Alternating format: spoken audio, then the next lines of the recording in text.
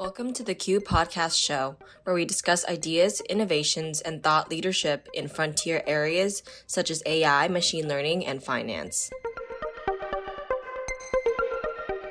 In today's session, we are joined by Yakov Weinstock, James Perkins, and Brad Franklin in a talk on alternative data and the API jungle. With alternative data becoming more and more popular in the industry, quants are eager to adopt them into their investment processes. However, with a plethora of options, API standards, trying and evaluating datasets is a major hindrance to adoption of datasets. Now, on to Sri Krishnamurthy, the host of the show. Welcome, everyone. This is Sri Krishnamurthy from Quant University, and I welcome you to the final session of the Quant University Fall School guest lecture series. Today, we are fortunate to have Brad Franklin from FactSet, James Perkins from Refinitiv, and Yakov Weinstock, who's been a great friend and a mentor and an advisor for a really long time. And in today's session, we're going to cover some of the nice out there on like, what are these APIs? Like everyone's talking about alternative APIs. Everyone wants to use APIs in their quantitative investment workflow. And we have had so many discussions kind of discussing AI, machine learning, various ways in which you can incorporate modeling into your workflows.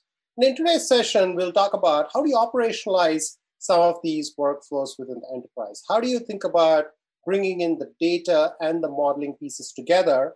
And how do you leverage the ecosystem of different products and services which are out there, and then bring them all together and operationalizing your workflows?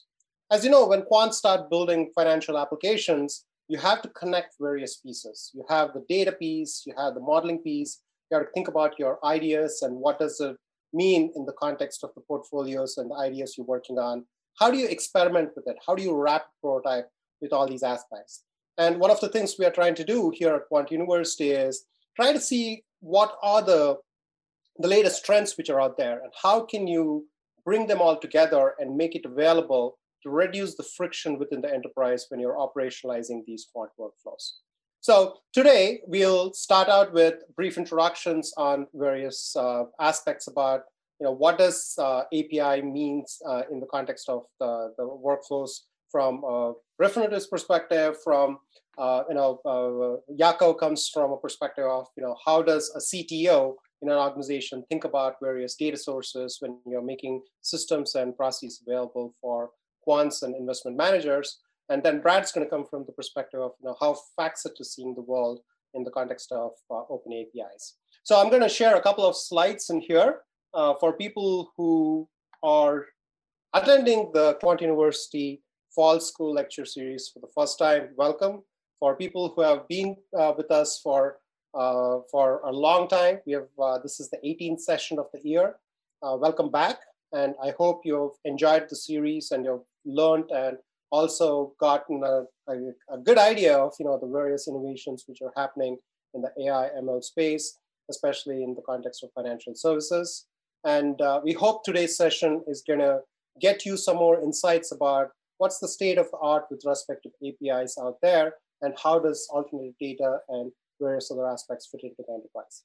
So for people who don't know us, we are Quant University. We're based out of Boston, Massachusetts. Well, in today's day and age, I don't think geographical locations matter anymore, but I welcome you. We have had people from 13 different countries. We focus primarily on the intersection of data science, machine learning, and finance. We have operated as a consultancy and a training advisory for the past 7 years, and we have expanded into building out products. And I'm going to give you a brief demo of the Q Sandbox, which is powering the Q Academy when we run our courses. But in addition to that, we are creating a platform to bring in the data and the modeling pieces together to facilitate rapid experimentation. And I'd love to get your thoughts about what you think about the platform we are building and exchange some ideas. So this fall, we had multiple courses we offered in partnership with Premier and multiple other organizations. We focused on operationalizing and scaling artificial intelligence within the financial services enterprise. We focused on various themes on explainability, looking at synthetic data generation, looking at fintech and other aspects about operationalizing some of the key areas of key areas and the challenges of bringing in machine learning within the enterprise.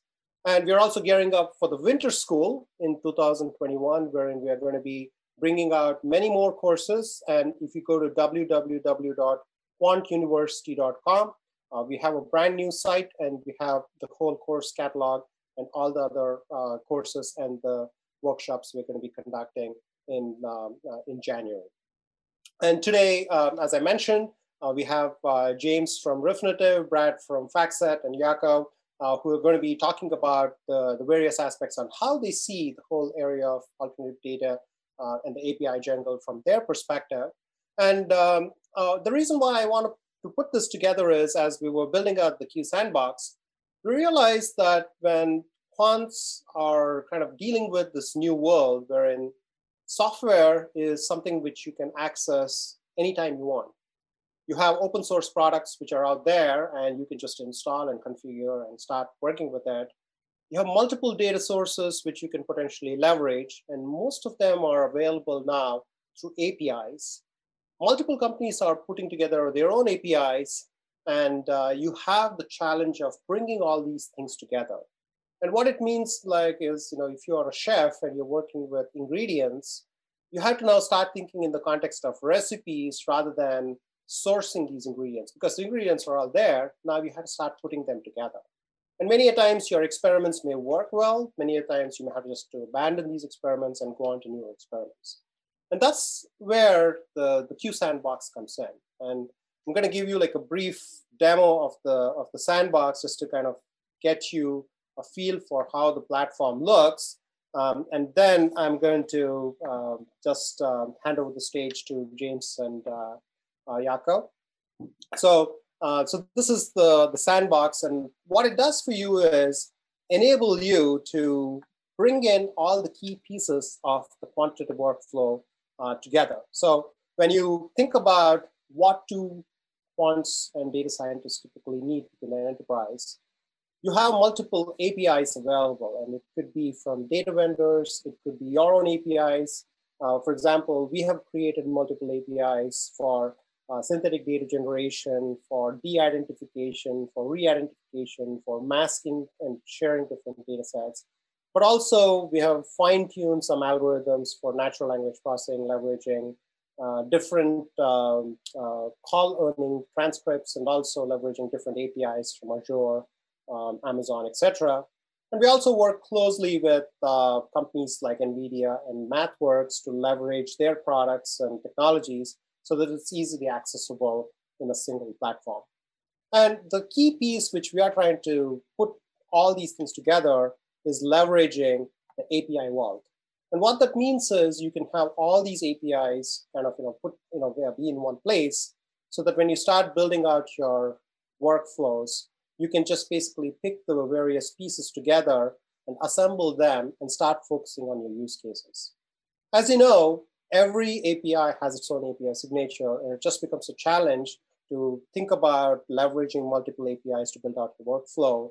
And we kind of try to reduce the friction by having all of them in a single platform, so that way you can focus on your idea generation and vetting out your ideas and operationalizing those ideas, rather than the technical pieces of how do you think about the various APIs and putting all of them together. And some of the things we have done is just leveraging best practices of APIs. So we use standard API signatures so that you can basically look at the documentation, work with that, and you can test out various authorization parameters. And also we have put together various reference applications using technologies like Streamlit and other technologies, wherein you could just basically call these and then figure out how these applications work. And then if you like it, you could just basically integrate that into your workflow. So that's a brief demo of the Q Sandbox. If anybody is interested in giving it a try or have questions, please reach out to us at info@qsandbox.com, and I'll be happy to engage in the conversation. So without further ado, let's invite our eminent panel for the day. Welcome, James. Welcome, Jaakko. Welcome, Brad, to today's session. Thank you. So what we'll do is we will have each one of you introduce yourselves and talk about the things which excite you in the API world and what you've been working on. So that way we can kind of set the stage for the audience on how do you see the world in the context of various APIs, and then we will start with the fireside chat and talk about the various themes about how to put all these things together. Sound like a plan? Cool. Perfect. So James, would you want to go first? I'm going to make you the presenter. Sure. And you can share your screen. And one thing you got to do is once you finish your presentation, you may have to hand over the baton to me and make me the host so that we can transfer the host privileges to others. Okay. So James, you are the presenter now, so you feel free to share the screen. Perfect. All right, let's see here. Are you able to see? Absolutely. Okay, fantastic. Well, hello, everyone. First off, a big thank you to you, Sri, for the opportunity to be here. And really for the important work that you're doing with Quant University to empower and inform the wider quant community. I've spent most of my career connecting market practitioners with data and technology. And I can tell you that in recent years, with the rise of things like machine learning and AI, developer advocacy, I would say, has increasingly become the focus of our efforts. A little bit about Refinitiv, formerly part of Thomson Reuters, formed in 1851, to actually using carrier pigeons to relay stock quotes, if you can believe it. And you fast forward today, 170 years later, and here we are talking about data science, and we serve more than 40,000 institutions globally.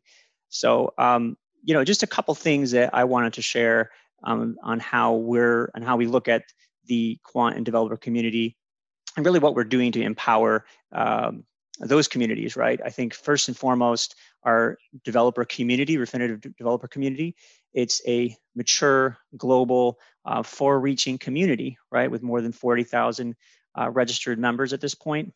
We have a very active Q&A forums, articles that you can read and download, documentation, tutorials. It really is a hub of excellence for everything APIs and developer related, right? Want to create a very good, I'll call it almost like a playground, right? And we do have a playground as well in there. So something where we want to make sure developers and quants feel welcome and supported. Secondly, we have the Refinitiv Data Platform, right? Which is our strategic cloud-based platform. And that's really where we house all of our data sets. So currently, it's kind of staggering, but we have more than 100 million different instruments that we price and provide pricing and reference data on. This is also where we store news, ESG, any of our third-party and partner data sets. And then also, we provide open source types of tools to access that, right? So something we just launched recently called Codebook is a cloud-based IDE, right? We basically created our own IDE optimized to help and enable communities to really test that data set, right? And as you mentioned, reduce the friction. And then I think, thirdly, really the other exciting thing that we're doing is we have built out the last few years Refinitiv Labs, which is a group of dedicated data scientists that create proofs of concept with customers, co-create. We provide thought leadership. And in fact, from our recent AI ML survey, I think you'll all be happy to hear, although probably not shocked, that 80% of the respondents from the survey that we reached out to say that they are making, quote, significant investments in AI ML technologies. Like I said, not a huge surprise there, but if you want to see the full report, I definitely welcome you to go to the site and download it for free. So, with that, that's really all I had is those 3 points. I think with our developer community, our data platform, and our labs, those are really the 3 things that we're doing, I think, are buckets, I would say, where we're trying to move the needle and help support the communities that you're also trying to support. So I really appreciate the time, and I will pass it over to, I guess, Brad or Yakov. Hi, thanks, James. This was excellent. So let's, Brad, do you want to go next? Sure. So I'm gonna see if we can. I'm gonna make you the presenter, Brad. Okay, so you can share your screen.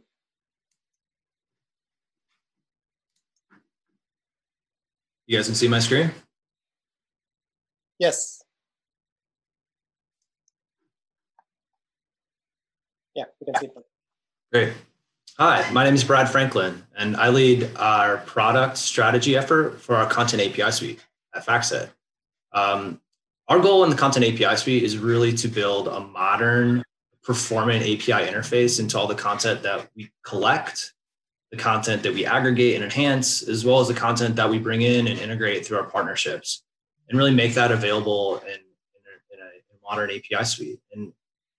And the Content API is really one element of our FactSet's whole API picture. And that includes certainly our analytics, so portfolio analytics, performance, risk analytics, as well as all the utilities and the engines that support the workflow, from ideation to research to portfolio construction and then evaluation.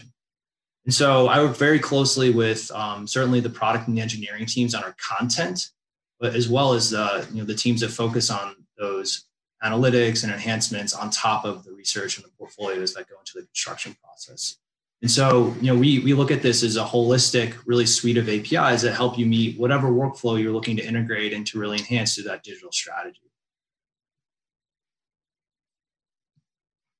So in addition to the endpoints, we have a variety of tools and resources to help clients understand what API solutions we offer, how they can utilize those in various workflows, and then tools to get up and running. And so at developer.factset.com, this is where our catalog of APIs are hosted. And you can identify either by content type or use case or asset class what APIs we offer.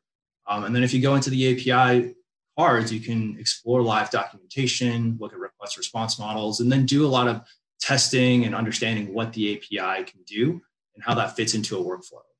Some examples of that are we created Jupyter Notebooks as starter kits to help accelerate onboarding. We see a lot of clients utilizing notebooks as primary initial environments to explore and understand what a content set can do. But depending on the API, it may be BI tools or it may be other SDKs or integrations that are going to be relevant for that workflow. And so what we really want to do is meet the clients where they are, make sure that we're creating an interface that's very easy to integrate into that environment, and use that really industry standards and open API standards to make sure that the API documentation and the integration process is very easy and familiar. So our goals continue to really expand out this content offering, work closely with the market to make sure that clients are able to get access to this data and to these analytics and functionality in a highly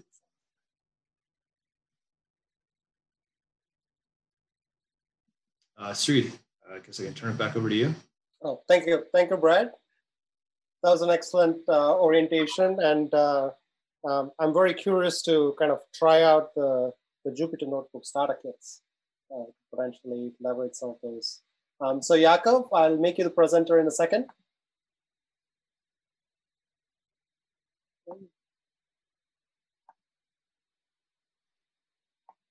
So Jakob and I, we did some work together more than 10 years ago. And since then, we've been tracking each other, I guess. I've been seeing, Jakob kind of do amazing things. And he's also very actively involved with the New York CFA Society.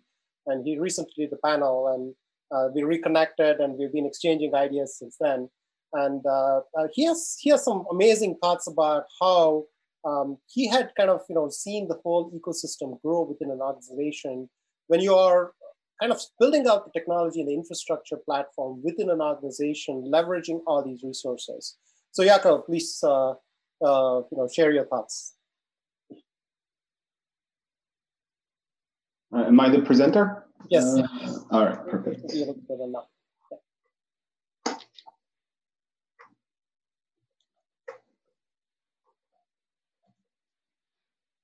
So, are you able to see my screen?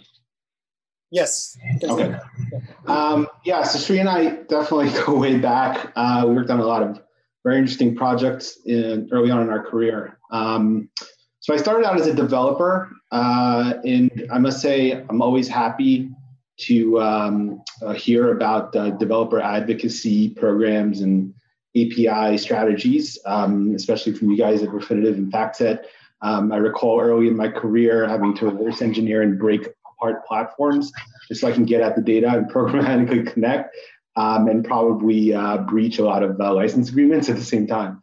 But things have come a long way, and I thought I'd give a little bit of a view from the other side in terms of actually integrating with and pulling in and gaining value from, we'll call it the alternative data space or in general integration of information. So at Fiera, most recently I was the CTO at Fiera Capital, and Fiera had a large municipal investment book. And what we thought was, how can we go ahead and combine or marry publicly available information with internal research models and information generated internally to arrive at or to add to our, we'll call it the mosaic of our investment process. And so, there's a lot of publicly available information out there. One can consider what I have presented here, information that can actually be pulled down in this structured way. But there was also a lot of web scraping that had to occur in order to get this done. But the real the place that we started was about, it was about the concept of architecture. And we knew, first of all, that there was a sound thesis around what we were trying to accomplish, because there was a lot of effort done to do this manually. And talent in that regard is critical. And doing these types of initiatives based off of a sound thesis in general is always a good start. But architecture was critical for us as well, because we knew that by the very nature of what we were trying to accomplish, there had to have been a we'll call it an exploratory culture, an environment to be able to find new data sets and integrate it quickly. With exploration and discovery is key. And so how do we go ahead and rapidly ingest new data sets, clean, normalize it, et cetera, without being hindered by operational overhead for the infrastructure that runs the data pipelines. And so the one thing also that we were very cognizant of is the fact that in general, if we wanted to start, the municipal investment space was a place where we were able to tiptoe into this environment, but we wanted to apply it to the other environments and the other asset classes that we had. Quandl, there was a blog post of Quandl back, I had to remember where to find this, and I found it. I was happy I did, with this concept of how do you search for edge with alternative data. And they had this graphic, which you can see, and they have this concept of diffusion of the information. And that is, as alternative data gets presented and is available, the more people, this is really easy concept to understand, the more it's available, the more people take advantage of it, the less alpha it actually generates, right? It becomes part of the price, it's built into the price and table stakes. And so, how do you, the concept of speed to not only discover, but also use the information was very critical in building out a good program. And so the goal that we set out to do is how do you build end-to-end data pipelines that are easy, what we call easy, frictionless, and self-service. And the approach was we wanted to create an architecture that essentially was layered, was component oriented. It created decoupled the concerns. This is all sound architectural practice, but people jump in and think that they just pull information in and drop it into a database and hope for the best. That's not going to cut it in an environment that has to be nimble and agile. And luckily for everybody, the public cloud providers have actually solved architecture for you. And I'm not sure why people don't use this more, but a lot of all of the public cloud providers, GCP, AWS, Azure, they create these best practices for architecture that you can copy, modify, use on your own. And they're all generally in lockstep on approach. The separation you generally want to have is around the load, because the load will shift and change based on the information you have. The storage, which has to go ahead and horizontally scale based off of the amount of information you put in. The processing, which will change depending on what you do and how your firm evolves, and also the distribution of your information. And because the key is how do you actually exploit this? And that's when we architected this, it was we had store and process was the name of architecture, but consume was our load, and exploit was what we consider the distribute part. And that's really what that layer is supposed to do is you have it. How do you exploit it? And in order to exploit it, you have to put it in the hands of the right people at the right time. And so architecture, yes, talent is great, but architecture is definitely critical. I happen to be just between everyone here, even though we were an Azure shop at Fiera, I happen to be like what AWS has to offer. AWS is the only one that actually added this governance and security layer on top of what they were putting out there, which is you should build almost immediately. You should have a program up front when you're designing this. And then with AWS also, their full architecture is based off of a serverless approach, which allows for, it's easy, it improves the time to market and also really optimizes the return on investment because the pay for what you use is very granular when it comes to serverless. But either one of these is great. You can also just copy this and build it internally, use this reference architecture and just replace whatever your platforms you are in your own data center. But this is the right approach to go ahead and architect an environment.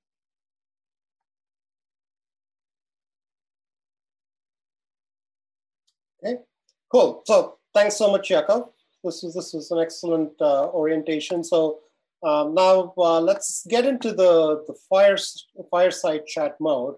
And I even found a virtual background to simulate a fireside chat. I'm very curious about the whole notion of how is the API world evolving? Because when I kind of started building APIs many years ago, it was more of a technical value proposition. Basically, thinking about kind of putting together the frameworks, putting together the APIs to kind of discuss like how do you interface it, and it was mostly thought about from a connection perspective. There was no real strategy, and you were basically trying to use API as a bridge to kind of build the gap. But now, any service I'm looking at has an API offering. When you're thinking about machine learning, there's machine learning as a service. Data as a service. So every service is now kind of offering an API-based interface. Now, how are you looking at the whole world in the context of access? When you're thinking about building out all these APIs. So let's start from there, and then we can continue the discussion. We're trying to make it easier. I think that's the the short end of it. And Brad will probably agree, right? I mean, it's obviously in everyone's best interest to try to reduce the friction. And I think in the era of open APIs, we kind of have to embrace the openness, right? I mean, there's no reason to do as many proprietary technology things anymore, right? So I'd say, the two most popular APIs that were deliveries anyway right now that we're seeing are, WebSocket and REST. I mean, REST APIs, WebSocket. These are all open, protocols, and I think that's just what clients expect, right? They want that openness, especially with. So there was a question on cloud too. I don't know if we're going to get to that, but that's where our customers are going, right? They want data in AWS. They want to be able to pull things down from GCP or Azure, and so we need to kind of go into that mentality. This is a little bit beyond the scope of this conversation per se, but I don't know how many of you follow, for example, Finos, right? But there is a race just in general to embrace open technology and open connectivity and breaking down barriers, right? So I think APIs is just one more in that series of evolution, right? Just making it easy, adapting what's already there, and making it super easy for customers. Perfect. So Brad, do you want to add something to it?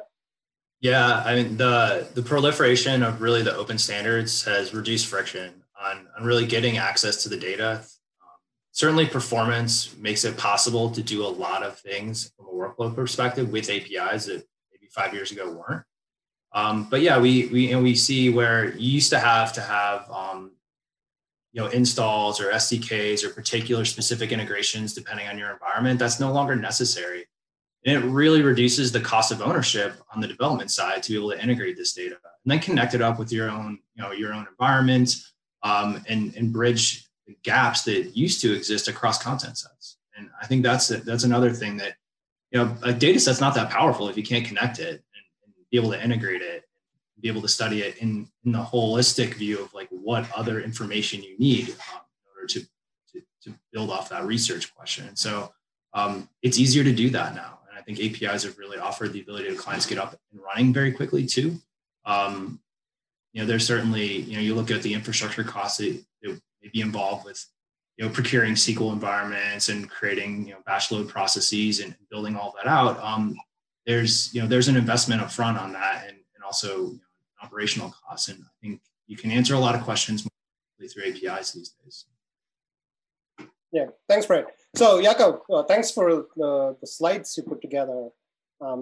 The Amazon story is amazing for me too, because first of all, the sandbox which I demonstrated, it's primarily running on the AWS ecosystem. So we are leveraging a lot of the single sign-on features and leveraging serverless functions to basically look at both authentication and authorization and provisioning various keys, permissioning, and some of the governance-related aspects.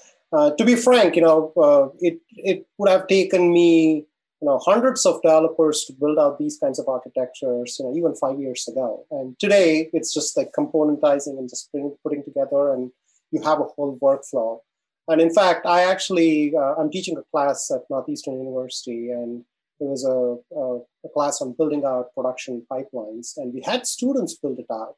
And within a quick 1 to 2 week period, they were able to crank out these amazing architectures. And they were all production quality, and they were scalable, and they were readily usable. And it basically had all the features which you did not have to reinvent the wheel and start from scratch.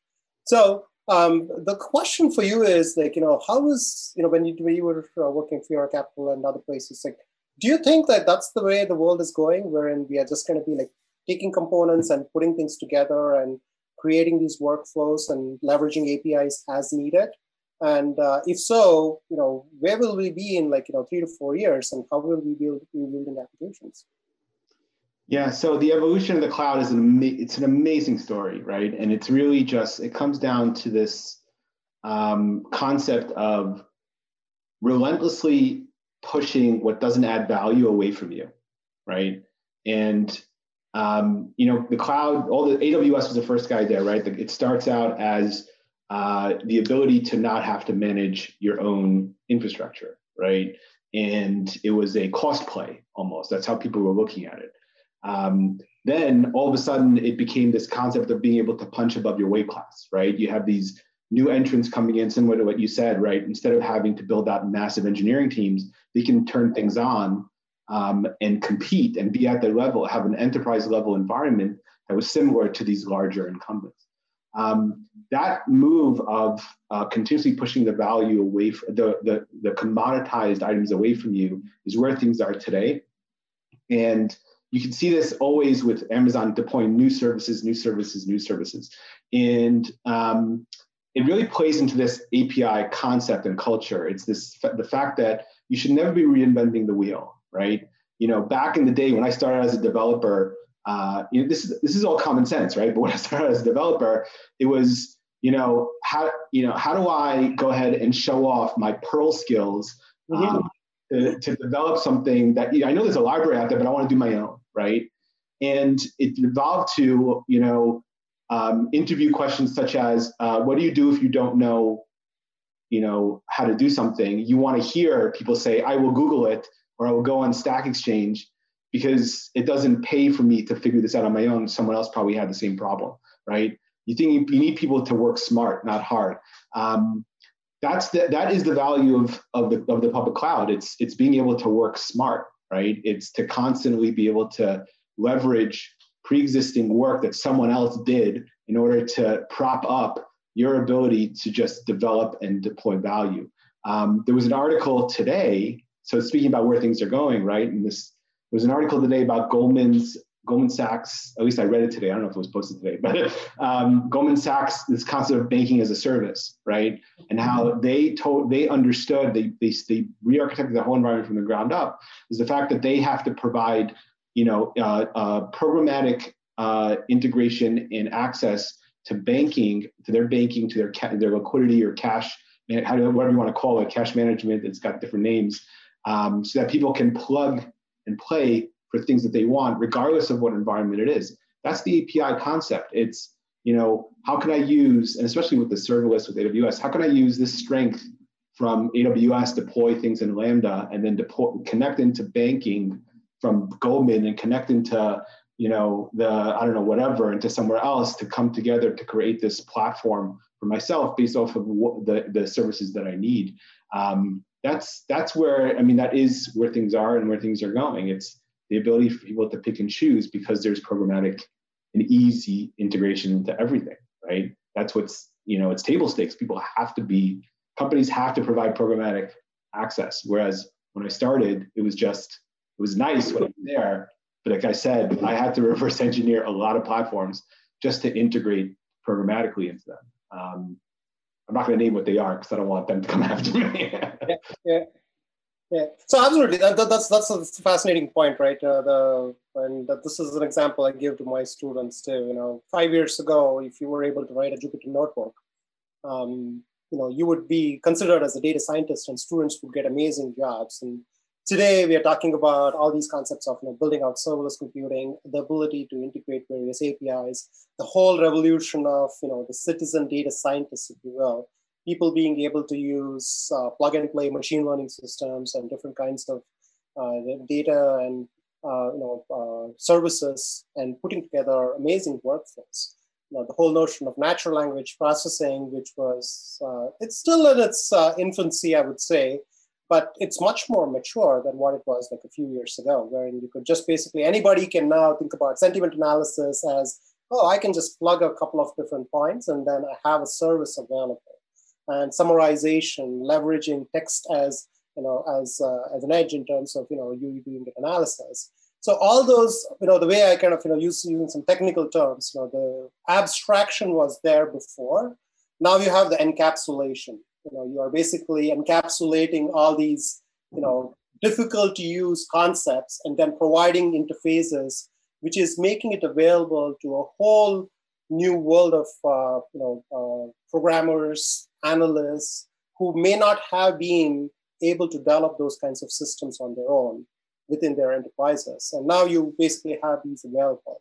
So a question for Brad and James, in the past when I was looking at financial services data sets, I was primarily looking at data as, well, I need my global data, I need my country-specific data, I need my factor data, I need my industry data, and I would go in and basically filter and bring it in. But when I was kind of evaluating some of the various things, and on the sandbox, we basically provision data from FactSet, from Moody's, from S&P. We're trying out to integrate all these various components. And the one fascinating that I found was access to so many machine learning as a service APIs is so simple. And many of these sentiment analysis models, many of these models which leverage alternative data sets and bringing out the geospatial aspects of it, leveraging contextual information, especially in today's day of COVID, wherein you are requiring immediate access to certain bits of information. It's also simple nowadays. So from a strategy perspective, where are you seeing the world going? Is it more of quants basically saying, well, I don't have to build things from scratch. Let me leverage the sentiment analysis API and just integrate it with my application? Or do you still think that it's the diversity and the variety of different data sets being made available to the quants, which is going to be interesting for the investment world? Well, I guess one thing I would say first off, I just to kind of echo Yakov's statement, right?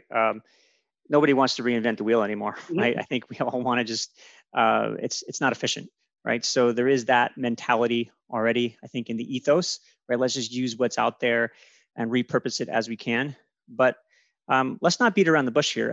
I think the analysis almost at this point I don't want to say it's free or it's table stakes, but you made it clear, right? Anyone can do a machine learning model now, right? That's open source, that's available. You can pull that off the shelf and you can apply that to any data set, right? But the analysis doesn't make as much of an impact if you don't have the right data sets, right? And of course, I mean, it's in our tagline at Refinitiv. I'm not unbiased here, right? We say data is just the beginning, but you have to have quality data sets to actually be able to derive meaningful insights. And when we talk in the context of alternative data, a couple little nuances that some people don't think about, right, is that first off, nobody's going to derive alpha from a single alt data set by itself. It has to be done in conjunction with something else, right? You have to put context around it. So, one data set's not going to be the magic bullet here, right? Maybe in connection with a few other data sets from different sources, but there's got to be some way to contextualize it. Secondly, there's got to be the data history there, right? You can't do a meaningful machine learning model if you don't have hundreds or ideally thousands of data points to support that, right? So just because you have a nuanced data set that maybe you have a year's worth of history on, may or may not actually be that impactful. So, I mean, from our perspective at Refinitiv, we're banking a lot on the quality of data, right? The fact that you do need to have data that people trust, right? That there's quality control around, and that's accurate. So a lot of what we do is around that workflow and starting with the data and then saying, okay, all these are the great tools that we have and technologies and techniques we can apply to that. But if you don't have the foundation there, I think maybe you won't get the outcome that you really want. Brad, you have anything to add to that? Yeah, the connectivity is huge. I mean, that's where we started Open FactSet Marketplace, which really connects a lot of this alternative data and brings it into a singular platform. And the main challenge we were seeing in the quant space was you might have access to some unique content or maybe some textual data that you have the ability to then create scores or something off of, and you want to integrate that into your system. Being able to do that efficiently and accurately throughout time and connect that back up with your security model is very difficult. And there's quite a bit of work that goes into really the symbology and the entity mappings behind that. And so we created a platform to really integrate that data and bring that all into a single, really cohesive environment and a delivery tool. And I think that's really helped be able to connect the fundamental and foundational data that you need to be, and then expand that out to the alternative. Because, as James mentioned, that data set on its own is not that valuable. Like, you need to connect that back up. And so I think, that's a big theme we're seeing. And really in the trends, like, there's a lot of buzz around alternative data, and there's a whole different, there's a whole lot of variety in the types of alternative data you can focus on. And Yakov, your chart illustrated it beautifully. I mean, if you can get into that nascent category and you can find some data that has some edge and it's not diffused yet, and you have the ability technically to implement that, I mean, that's a gold mine. That's where you want to be. But what we're seeing really is, there's a lot more capability, demand, and really interest in the diffused portion of that spectrum, because there's still a lot of value to be had. There's still potential alpha within that space, but there's much more capability to be able to integrate that and also somewhat proven results. Absolutely. And I think that's, I also wanted to follow up on that, Yakov, because I think this is something we have talked about multiple times, right? The whole notion of rapid prototyping and figuring out what's like the life cycle of a data set and when does the decay start kicking in, and how do you make sure that you are leveraging the information which is going to be contextual and relevant to what your analysis is. And when do you start kind of exploring new and alternative aspects of that particular data set? And I'm kind of thinking about, like, how will the day of a quant evolve when everybody has access to all this information?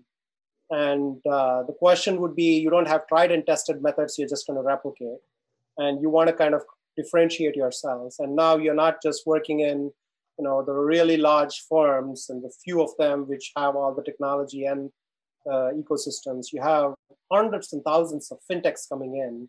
Geographical barriers are no longer preventing others from kind of leveraging these opportunities. So how will the life of a quant evolve with all these aspects, and how do you see the ecosystem grow in terms of being able to build out rapidly evolving use cases and then operationalizing them?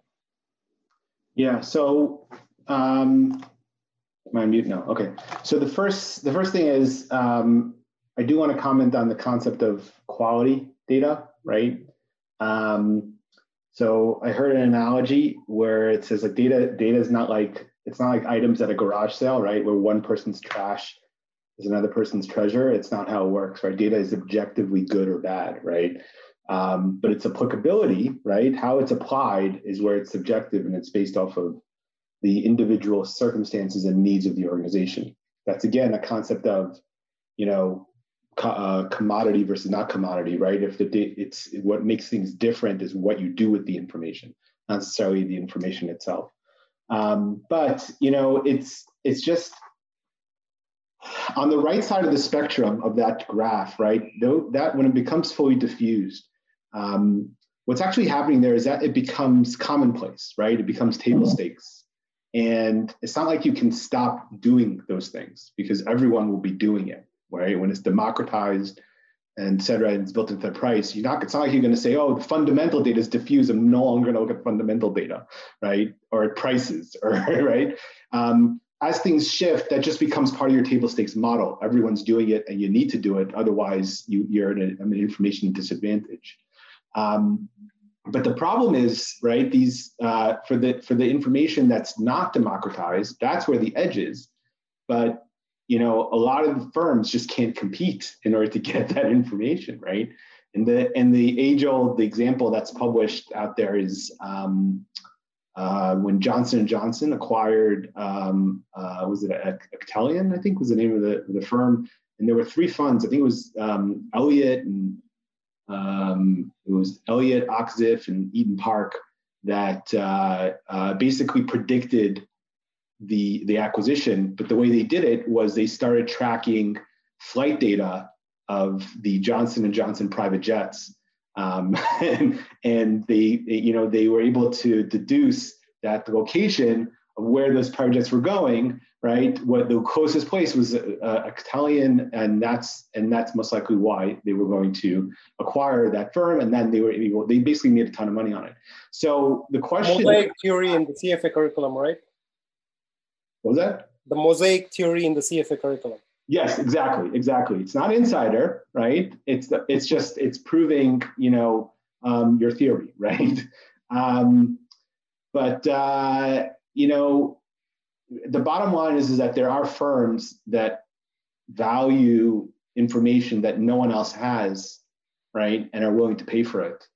And as soon as other people have it, they're no longer going to value it and they'll move on to something else. And, the question that you need to ask yourself is, are you able to compete with them? Right? And, if not, then where's the value going to come from, right? There's still a ton of value in regular fundamental analysis and in utilizing the information that you could get from we'll call it the democratic, availability of information. But if you're looking for alternative data to be a true kind of like differentiator and predictor of what you're trying to, of alpha, the guys that actually have the capital and the wherewithal to acquire that information only do so because that information is not available to anybody else, right? And they're willing to pay a premium for that. So yeah, it's a very interesting situation, right? Absolutely. So I think we have another 8 minutes, and I want to ask about two things. And the first thing is about this whole notion of marketplace. I got pinged by someone recently, and this person said that I've been collecting a particular kind of data set for the past 3 years, and that particular data set is no longer accessible anywhere else, and I'm the only sole source, and I'm the only person who has this data, and I'm looking for a platform through which I can make that available. And would you want to partner? And this person is international.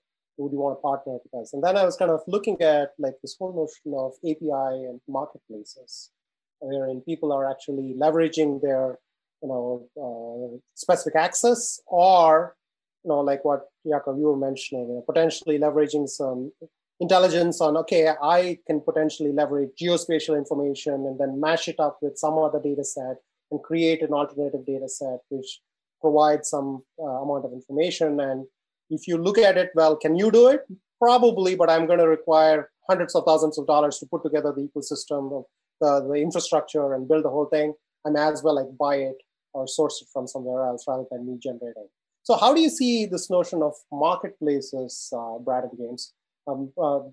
Are your companies thinking about partnering with other organizations to bring in their data sets and APIs to your ecosystem so that you become the channel of delivery to their end users, or you're kind of seeding those efforts within your organization, or is that an area of growth within your organizations? How are you kind of seeing this whole notion of marketplaces within your organization? Yeah, we've seen a lot of interest in data providers to really partner to be able to distribute their content and do that in access scale. And so that's a big part of the Open FactSet marketplace is we really open up our entity and security master to be able to concord data into a highly performant and scalable delivery with the foundations that might be difficult to achieve for a data provider that has a single data set. There's some value to it, but doesn't have necessarily scale or the QA or the backend or the infrastructure to distribute that. And so, that's a partnership we've seen a ton of growth in. So we have a lot of alternative data providers that really fit that exact kind of model. And we continue to expand that. I think the interesting thing is the themes change over time. So, I mean, even in the last couple of years, like we've seen, you mentioned geospatial. I mean, certainly sentiment has this theme.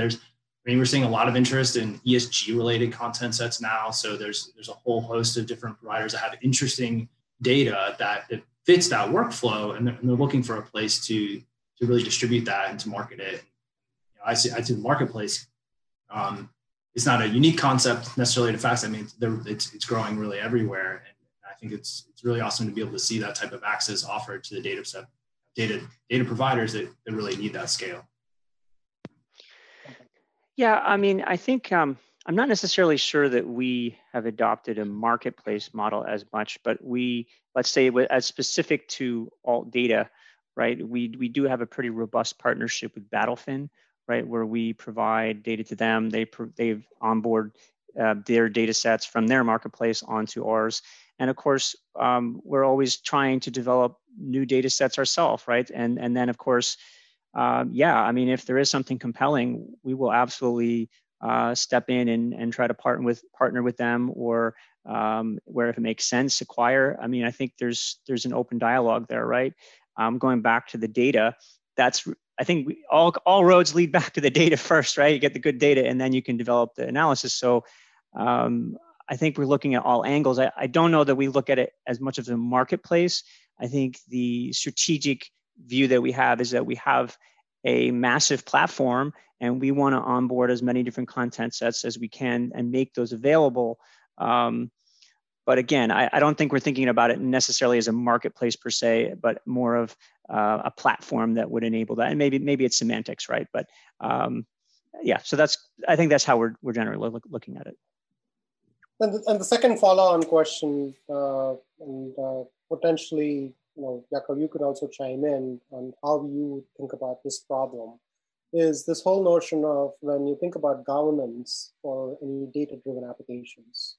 So you have to factor in not only the models, but you also have to think about the versioning of the data. This particular data was available at that particular point in time, and I used it for building out this model, but then maybe the numbers, or the real numbers came out, or what we thought was the real numbers were no longer real numbers. So I had to kind of, change my model. There's a lot of governance related talk about, especially when you're thinking about connecting different APIs or connecting different data sets and building out things. And I think there was a question on the online forum too about potentially leveraging tools like, or platforms like Snowflake to facilitate not only like the sharing of the data, but also on a two-way kind of a thing wherein you could potentially say, okay, here's my snapshot, and I'm going to put it out somewhere, version it, and use it for governance. So are you seeing those kinds of use cases increase? Like, I've seen a lot of firms kind of leverage Snowflake as a mechanism for delivery. So any comments or thoughts about that? Yeah, we've seen a ton of demand for that type of distribution. I mean, Snowflake, we have a partnership with Snowflake, and we see a ton of interest in clients being able to access data through the platform because there's multiple cloud providers, be able to integrate that in a single place, and then have necessarily, like you mentioned, copies of the data, especially as the data changes. That's really important from a research perspective, be able to represent what your research question was at the beginning, what data was utilized in that, but then be able to integrate the new content and accurately identify which applies. And so I think that that's definitely something that we're seeing as a unique feature within Snowflake or that type of provider. Yeah, I mean, it's definitely a trend that we're seeing.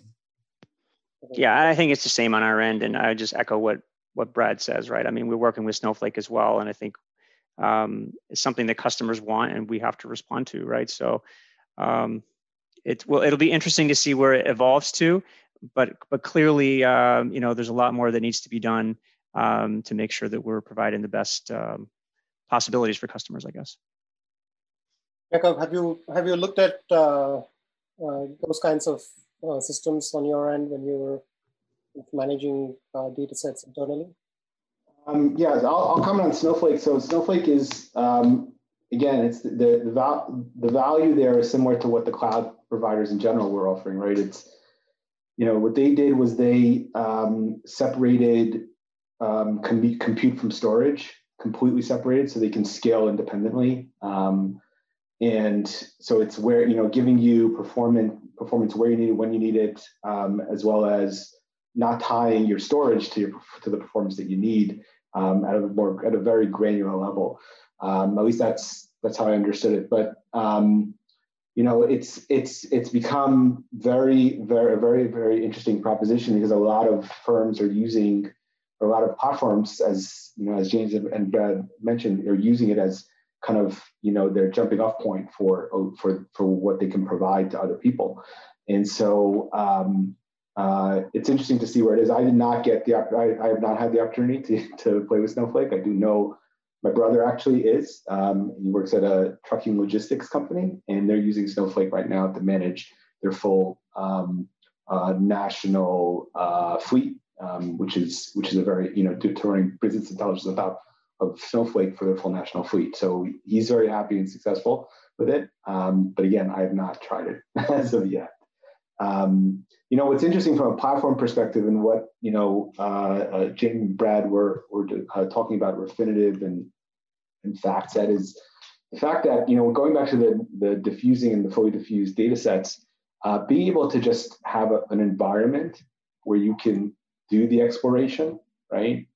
Easily connect to and do the exploration across multiple data sets is something that firms they previously struggled with, right? And that's the integration with multiple data sets at any given point in time that they need it. And the larger these platforms, the larger the offerings of these platforms, the better it is for the users of the platforms, right? And so, not to put down the concept of diffusing data, that data people still struggle with, right? Fundamental data, getting accurate fundamental data, people still struggle with it, right? And so being able to provide, the overlay of the specific circumstance of the firm on top of trusted and available information is definitely a good thing for the marketplace. So. Absolutely, and that's one of the reasons why we are building out the Q Sandbox, Jakob, trying to bring all the key aspects about the compute, the storage, and also the access to various APIs in a sandbox environment where you could prototype and rapidly deploy applications. So it's 1:02, and we got to call it the end of the year. And I would like to acknowledge and thank all the speakers who facilitated both the summer and the fall school. This year is very different compared to other years. With COVID-19, we're all stuck at our homes. I have my virtual background and my virtual fireplace. Depending on the mood and the thing, I can keep changing the environment. And you're all kind of, as we were discussing, Brad, you're in Chicago, Yakov, you're in New York, James, you're in Charlotte, I'm based out of Boston. So one of the disadvantages of not being able to meet has been because of Zoom and other technologies, we've been able to make these kinds of forums feasible.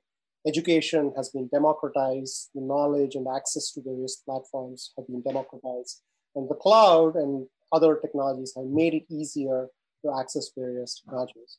But I still look forward to having those in-person meetings, and I look forward to a better 2021 wherein we can continue meeting in person and have these discussions. I thank again all the speakers and the audience members who've been dialing in every week to engage in this discussion and also to make knowledge and the information available to everyone in the world. I acknowledge again the support of Premier and other partners who have made these series of workshops possible. And we hope to continue this journey again in 2021. And with the Winter School, we're going to be introducing many more speakers as we continue the discussion online. Thank you so much again for taking your afternoon and spending with us. And I look forward to continuing the discussion online. Thank you, Yakov. Thank you, Brad, and thank you, James. Thank you. Thank you all. Happy holidays. You too. Take care. Thank you for joining us for today's session of the Q Podcast Show. You can subscribe to our podcast on Apple, Spotify, or wherever you listen to your podcasts. Visit us at quantuniversity.com for upcoming events, courses, and to continue the discussion.